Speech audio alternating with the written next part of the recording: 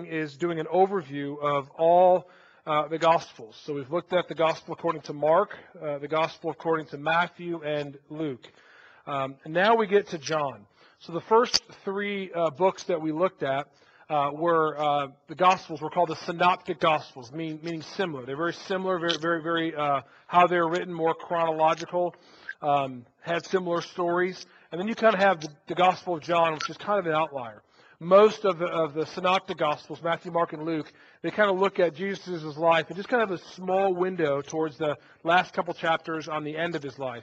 Well, John is different. John, chapter 13, halfway through his Gospel, is the end of Jesus' life. So the end of Jesus' life is kind of highlighted right there at the end. I'm just going to read the first 18 verses. I'm going to pray, and then we'll dive into studying this wonderful gospel. Hear God's word, John chapter 1. In the beginning was the Word, and the Word was with God, and the Word was God. He was in the beginning with God. All things were made through him, and without him was not anything made that was made. In him was life, and the life was the light of men. The light shines in the darkness, and the darkness has not overcome it. There was a man sent from God whose name was John. He came as a witness to bear witness about the light, that all might believe through him. He was not the light, but came to bear witness about the light. The true light, which gives light to everyone, was coming into the world. He was in the world, and the world was made through him, yet the world did not know him. He came to his own, and his own people did not receive him. But to all who did receive him, who believed in his name, he gave the right to become children of God, who were born not of blood, not of the will of the flesh, nor the will of man, but of God. And the Word became flesh and dwelt among us. And we have seen his glory, glory as of the only Son from the Father, full of grace and truth. John bore witness about him and cried out, "This was he of whom I said, he who comes after me ranks before me, because he was before me. For from his fullness we have all received grace upon grace. For the law was given through Moses, grace and truth came through Jesus Christ. No one has ever seen God. The only God who is at the Father's side has made him known." Heavenly Father, we thank you so much for your word. We thank you that in the beginning you was the Word, and the Word was with God, and the Word was God. God, we are so grateful that you have given us the eternal Word in the flesh, the Lord Jesus Christ, Lord, that if anyone believes in him, that we can become children of God. Father, before Christ came, we had no truly idea who Christ was, or who God was, and then you have revealed him in the person of the Lord Jesus. So, dear God, I pray that as we study this wonderful gospel, that you would allow us to savor, to rejoice, to hold dear, even more so, the Savior, Jesus Christ. Father, we pray that you would soften our hearts and open our eyes to your glory. We ask this in Jesus' precious name. Amen. If you were going to do a survey of great theologians in the history of the Christian church, almost all of the great theologians, the great thinkers that we've ever had, have loved the Gospel of John.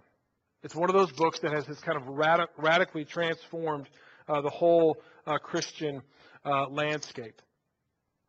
Now, John is a little bit different because most of the other Gospels were written right around the same time period. Jesus died, was crucified, and rose again in AD 33. And then you had a couple of letters written, and then you had Mark, Matthew, and Luke written right around the same time period, probably mid-55 AD, mid-50s, all the way to early 60s. So during the years when the church was really starting to grow. And then you have the Gospel of John, which was probably written about 20 years later. John was probably written in the late to mid-80 AD, maybe as early as the 90 AD. Now the reason why that's significant is because there's a lot of modern scholars who will say the Gospel of John wasn't written during that period. Because of some of the influences, some of the language, they think it was actually written by a Johannine community, a community that followed the elder John, who followed the Apostle John and put some of his ideas into words and then delivered it as his gospel around the 2nd century. Well, we don't think that is true. We think that the Gospel of John was written by John the Elder. There's several things that we see as we trace the internal evidence. Thank you very much. As we trace the internal evidence really says there's only 2 people that could be. It has to be one of the 12. Okay, because it says that during the Last Supper. Okay, that the apostle who wrote this gospel was one of those 12, and the only one who was named John was John. not rocket science here. Now, John didn't have a title, so it just says the gospel according to John. It doesn't say John the Baptist or even John the Elder. Now, John is also the author of 4 other books in the New Testament: 1st, 2nd, and 3rd John, and the book of Revelation. All these books were put together by him.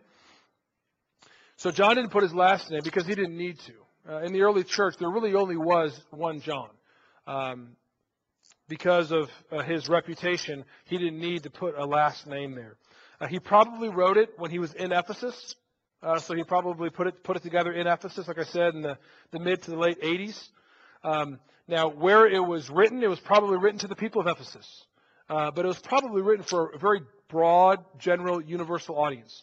Remember how each of the different Gospels kind of had a different emphasis, where Mark was really focused on Gentiles, Luke was really kind of focused on the Theophilus, but really this idea of how do we care for the poor. Matthew was focused on probably Christians or a Jewish audience. John is a general audience. This is, I think, why John's appeal is so broad. So in my training, when I was in college, the Campus Crusade for Christ, they said when you disciple a new believer, read the Gospel of John. It's always the one that people always go to because it's universal in scope. I think John's emphasis was probably to the Jews, the Jewish believers who were followers of Christ, spread out through all Asia Minor. Primarily Ephesus, but then those who were spread out. Now, why is this book written? Anytime that we look at a book, we have to ask, what is the purpose? Why is this book written? So if you have your Bibles, turn to John chapter 20. John chapter 20. John gives us the reason in this book. So John chapter 20, verse 30. John 20, verse 30.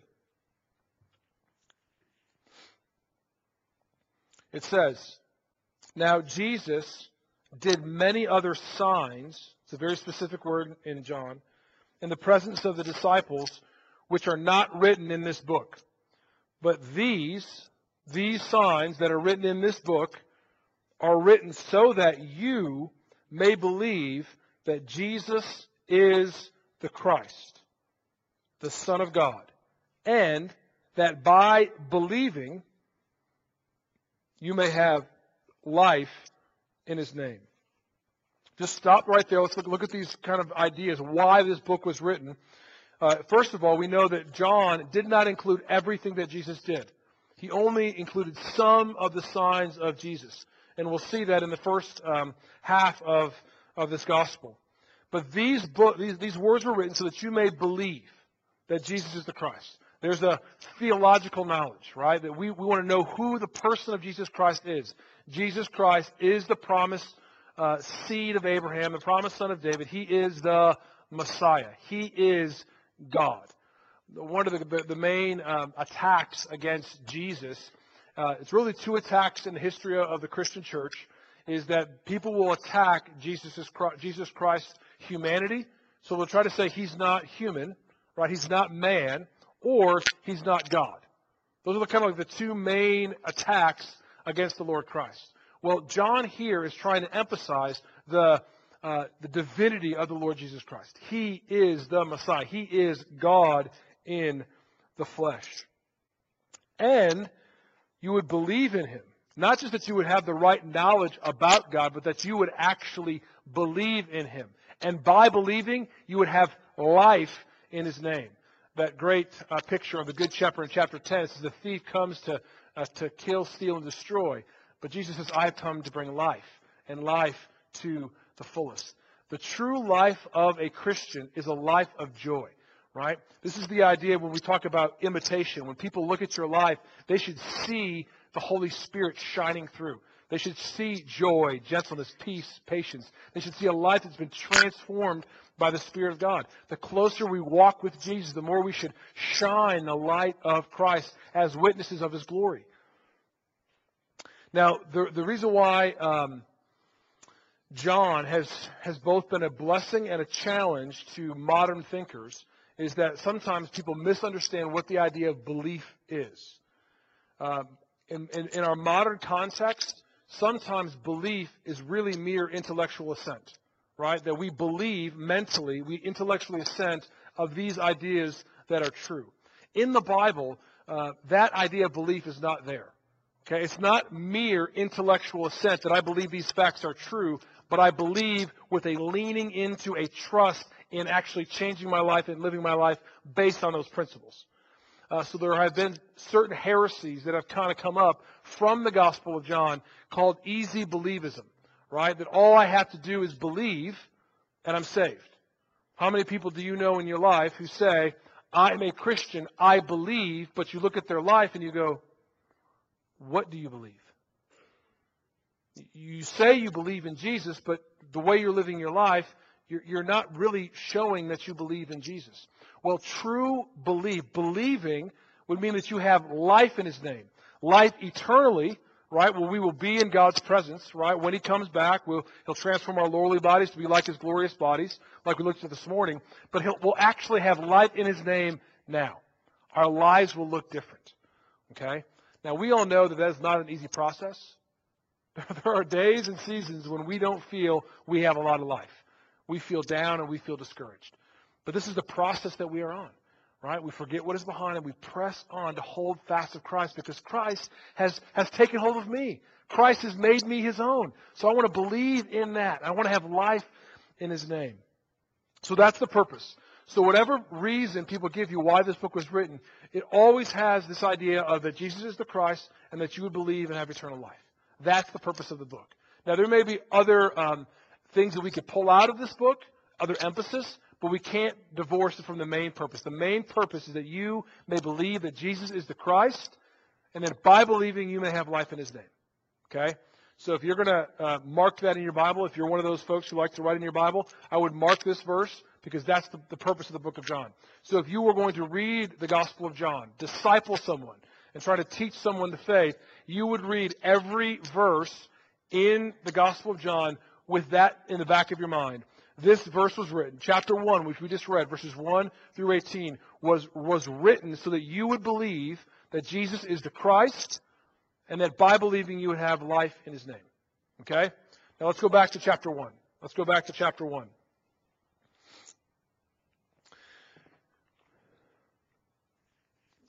Chapter 1, verses 1 through 4, may be the most shocking verses in the Scriptures, in the New Testament.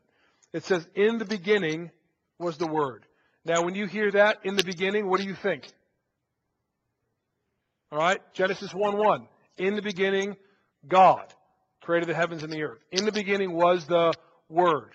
And the Word was with God, and the Word was God. The Word here being referring to Jesus Christ was with God in the beginning. God, the Lord Jesus Christ, is the eternal second person of the Trinity. God has chosen to reveal Himself in a Trinitarian form, right? So we have the Father, the Son, and the Holy Spirit. They are all distinct, and yet they all make up the one triune God.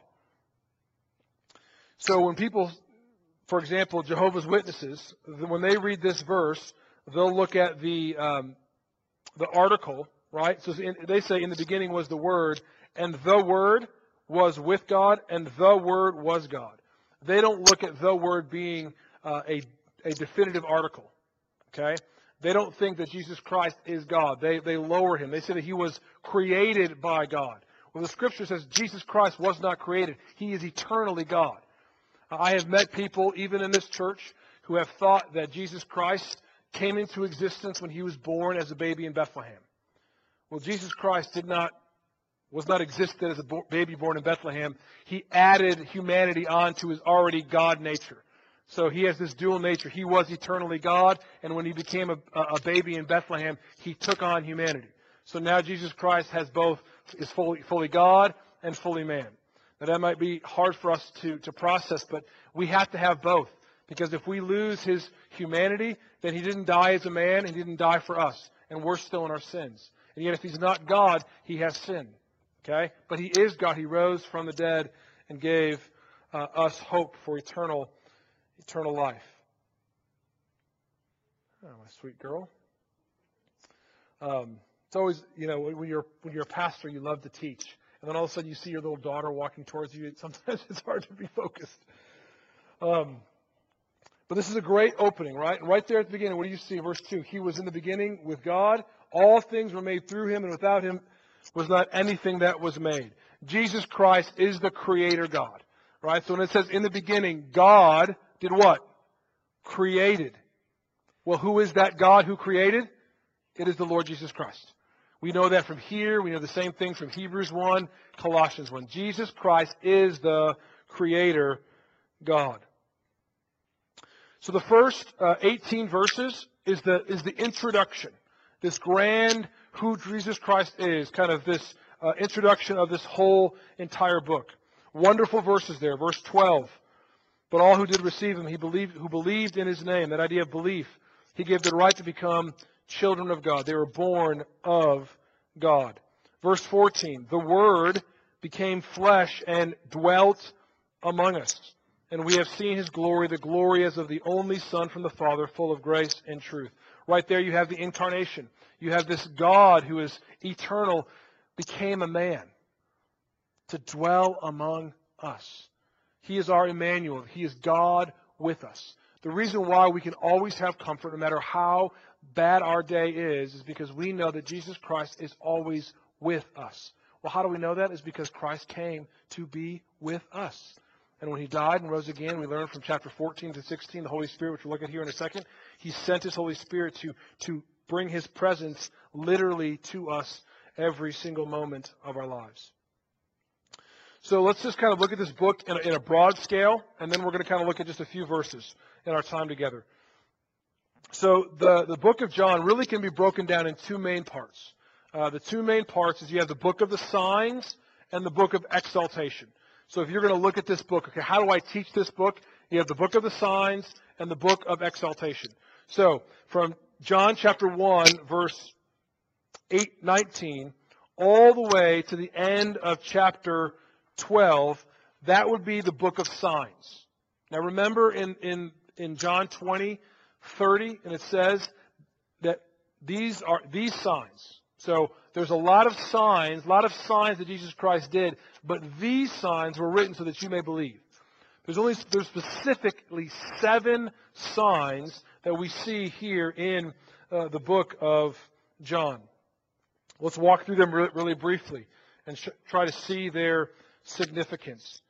John chapter 2, Jesus' first sign or miracle is Jesus changing water to wine. Let's read this account. John 2:1. On the third day, there was a wedding at Cana in Galilee, and the mother of Jesus was there. Jesus was invited to the wedding with his disciples. When the wine ran out, the mother of Jesus said to him, "They have no wine." And Jesus said to her, "Woman, what does this have to do with me? My hour has not yet come." His mother said to the servants, "Do whatever he tells you." Now there were 6 stone jars. They were for Jewish rites of purification, each holding 20 or 30 gallons. Jesus said to the servants, "Fill the jars with water." And they filled them up to the brim. And he said to them, "Now draw some out, and take it to the master of the feast." So they took it. When the master of the feast tasted, the water now became wine, and they did not know where it came from, though the servants who had drawn the water knew. The master of the feast called the bridegroom and said to him, "Everyone serves the good wine first, and when people have drunk freely, then the poor wine. But you have kept the good wine until now."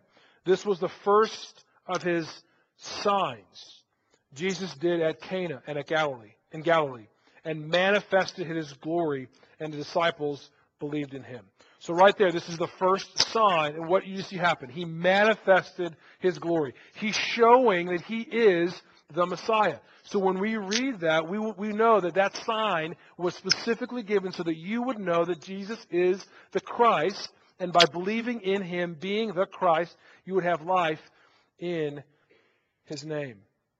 The very next scene, we see another sign, John 2, verse 13, the clearing of the temple. Look at verse 18.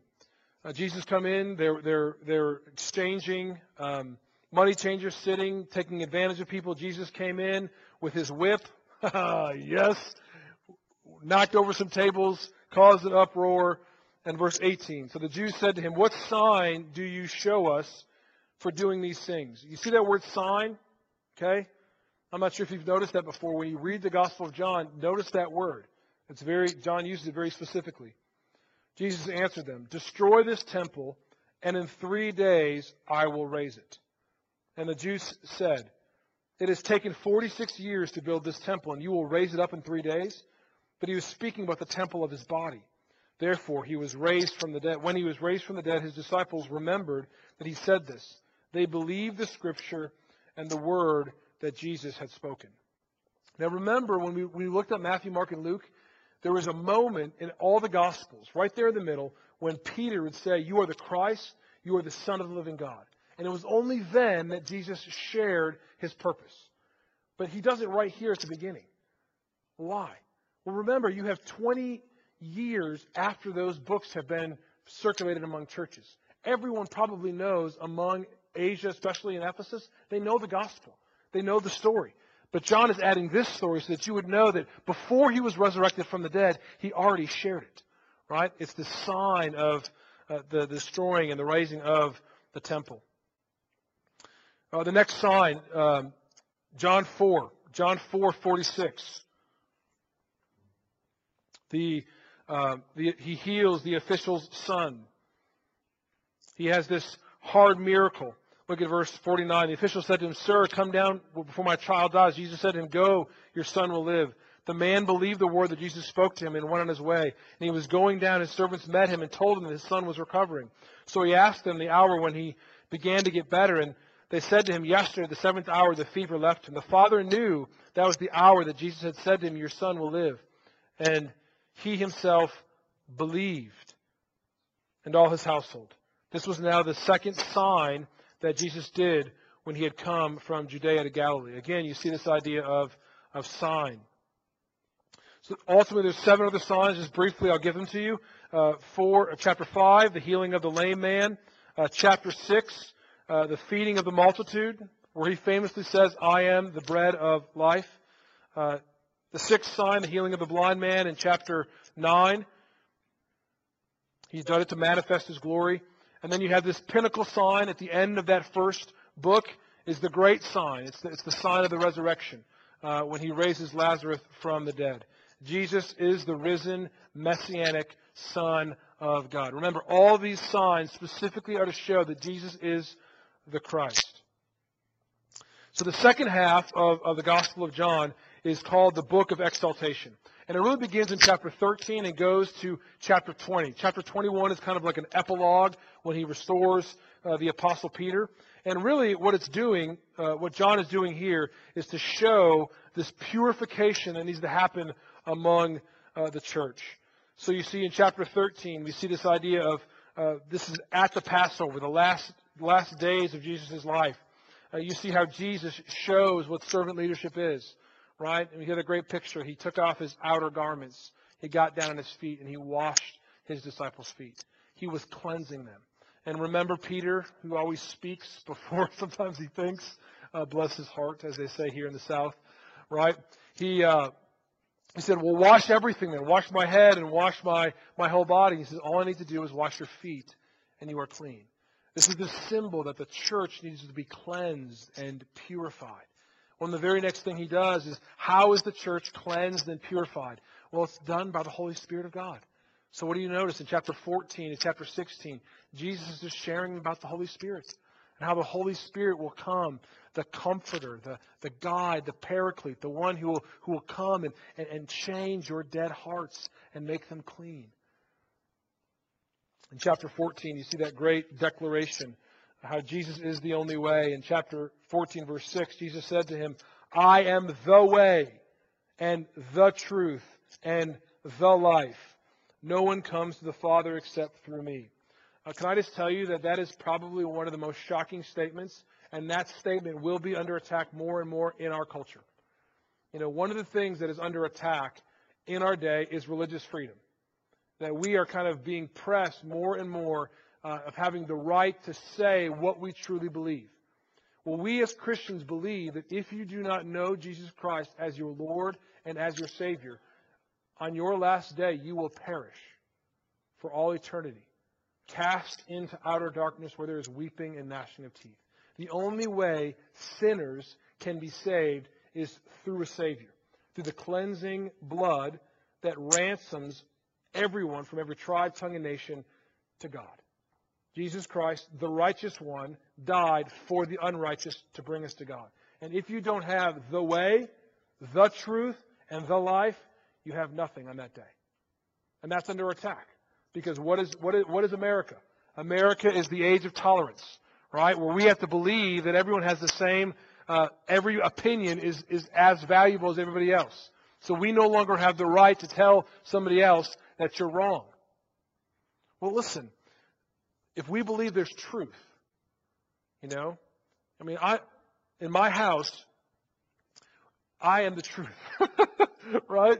So if my kids want to do something, I tell them this is what Daddy wants. And if they disagree with me, well, you're wrong, kids. Now, I may be in the wrong, but I have the authority to tell my kids, no, you can't hit your sister. Because we know hitting somebody else is wrong. That's kind of generally wrong. Killing people is wrong. We know that to be the truth. There's things that are right and there's things that are true. Jesus Christ is right and He is true, and it's our job to share that. And that's under attack today. That's just under attack. And what John is doing, John is trying to lift up Jesus Christ in the second half of this book, saying, "Do not go away from that. Do not go away that Jesus Christ is the Christ. Believe in Him and have life in His name, presently and the life to come." John is so good. This is one of the greatest challenges when you teach a book like this, is that you're teaching it and all of a sudden you're like, oh, I got to go back to John chapter 10. I got to talk about the Good Shepherd. We just don't have time tonight. So chapter 6 is a wonderful meditation. This is probably Jesus' last sermon. Chapter 15, you see, he talks about Him being the true vine and what's coming. And then chapter 17 wraps up this idea of this exaltation in this high priestly prayer, where Jesus really prays for unity among His people. In John chapter 19, and kind of end of 18 and 19, you see his death and His crucifixion. You have different words of Jesus here.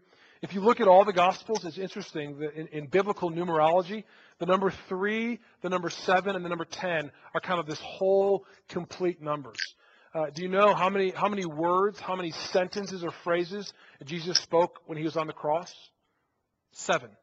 There's 7 statements in Matthew, Mark, Luke, and John that have this full picture of perfection when Jesus was dying on the cross.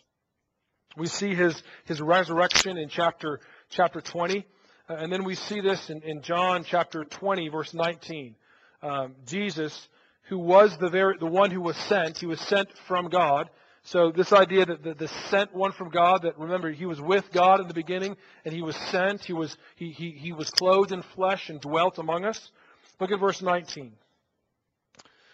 One of His resurrection appearances. It says, on the evening of that day, the first day of the week, the doors being locked, where the disciples were for fear of the Jews, Jesus came and stood among them and said to them, "Peace be with you." When He had said this, He showed them His hands and His feet and His side. And the disciples were glad when they saw the Lord.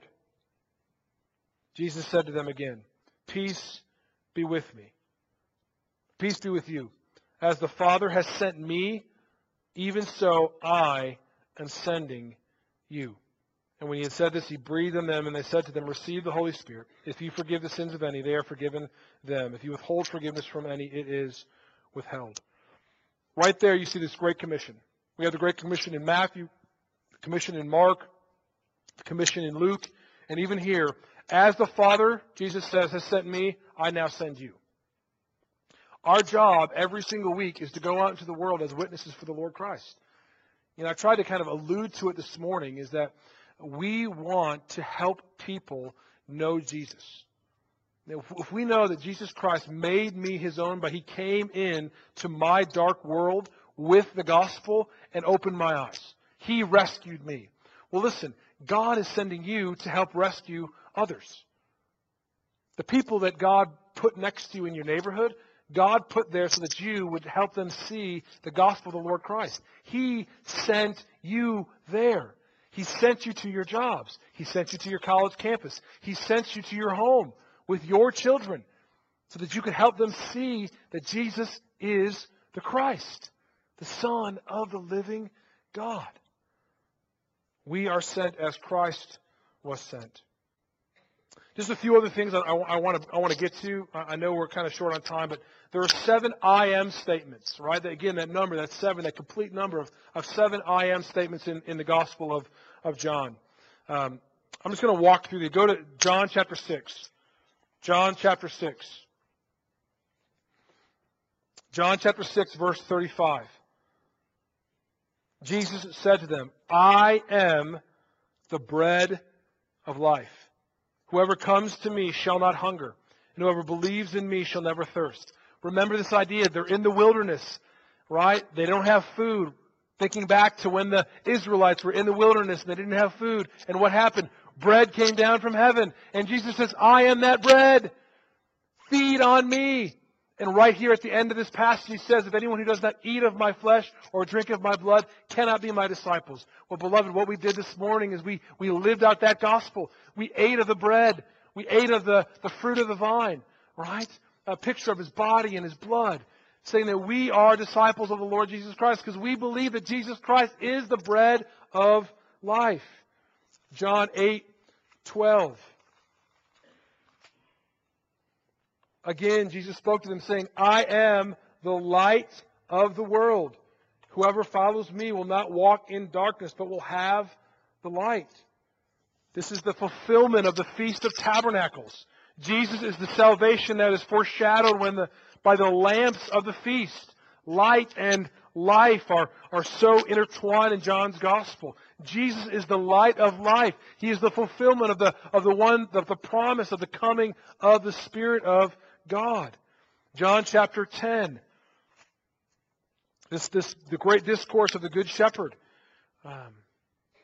Like the Davidic king in Psalm 23. John 10:7. And again, Jesus said to them, truly, truly, I say to you, I am the door of the sheep. In verse 11, I am the good shepherd. So in contrast to the bad shepherds of the Pharisees, Jesus is saying, I am the good shepherd. How much comfort have we gotten from that psalm? The Lord is my shepherd. I shall not want. The reason why you will never want is because Jesus Christ is the good shepherd. And the good shepherd came and laid down his life for the sheep. John chapter 11, verse 25. Jesus said to her, to Martha, I am the resurrection and the life. Whoever believes in me, though he die, yet shall he live.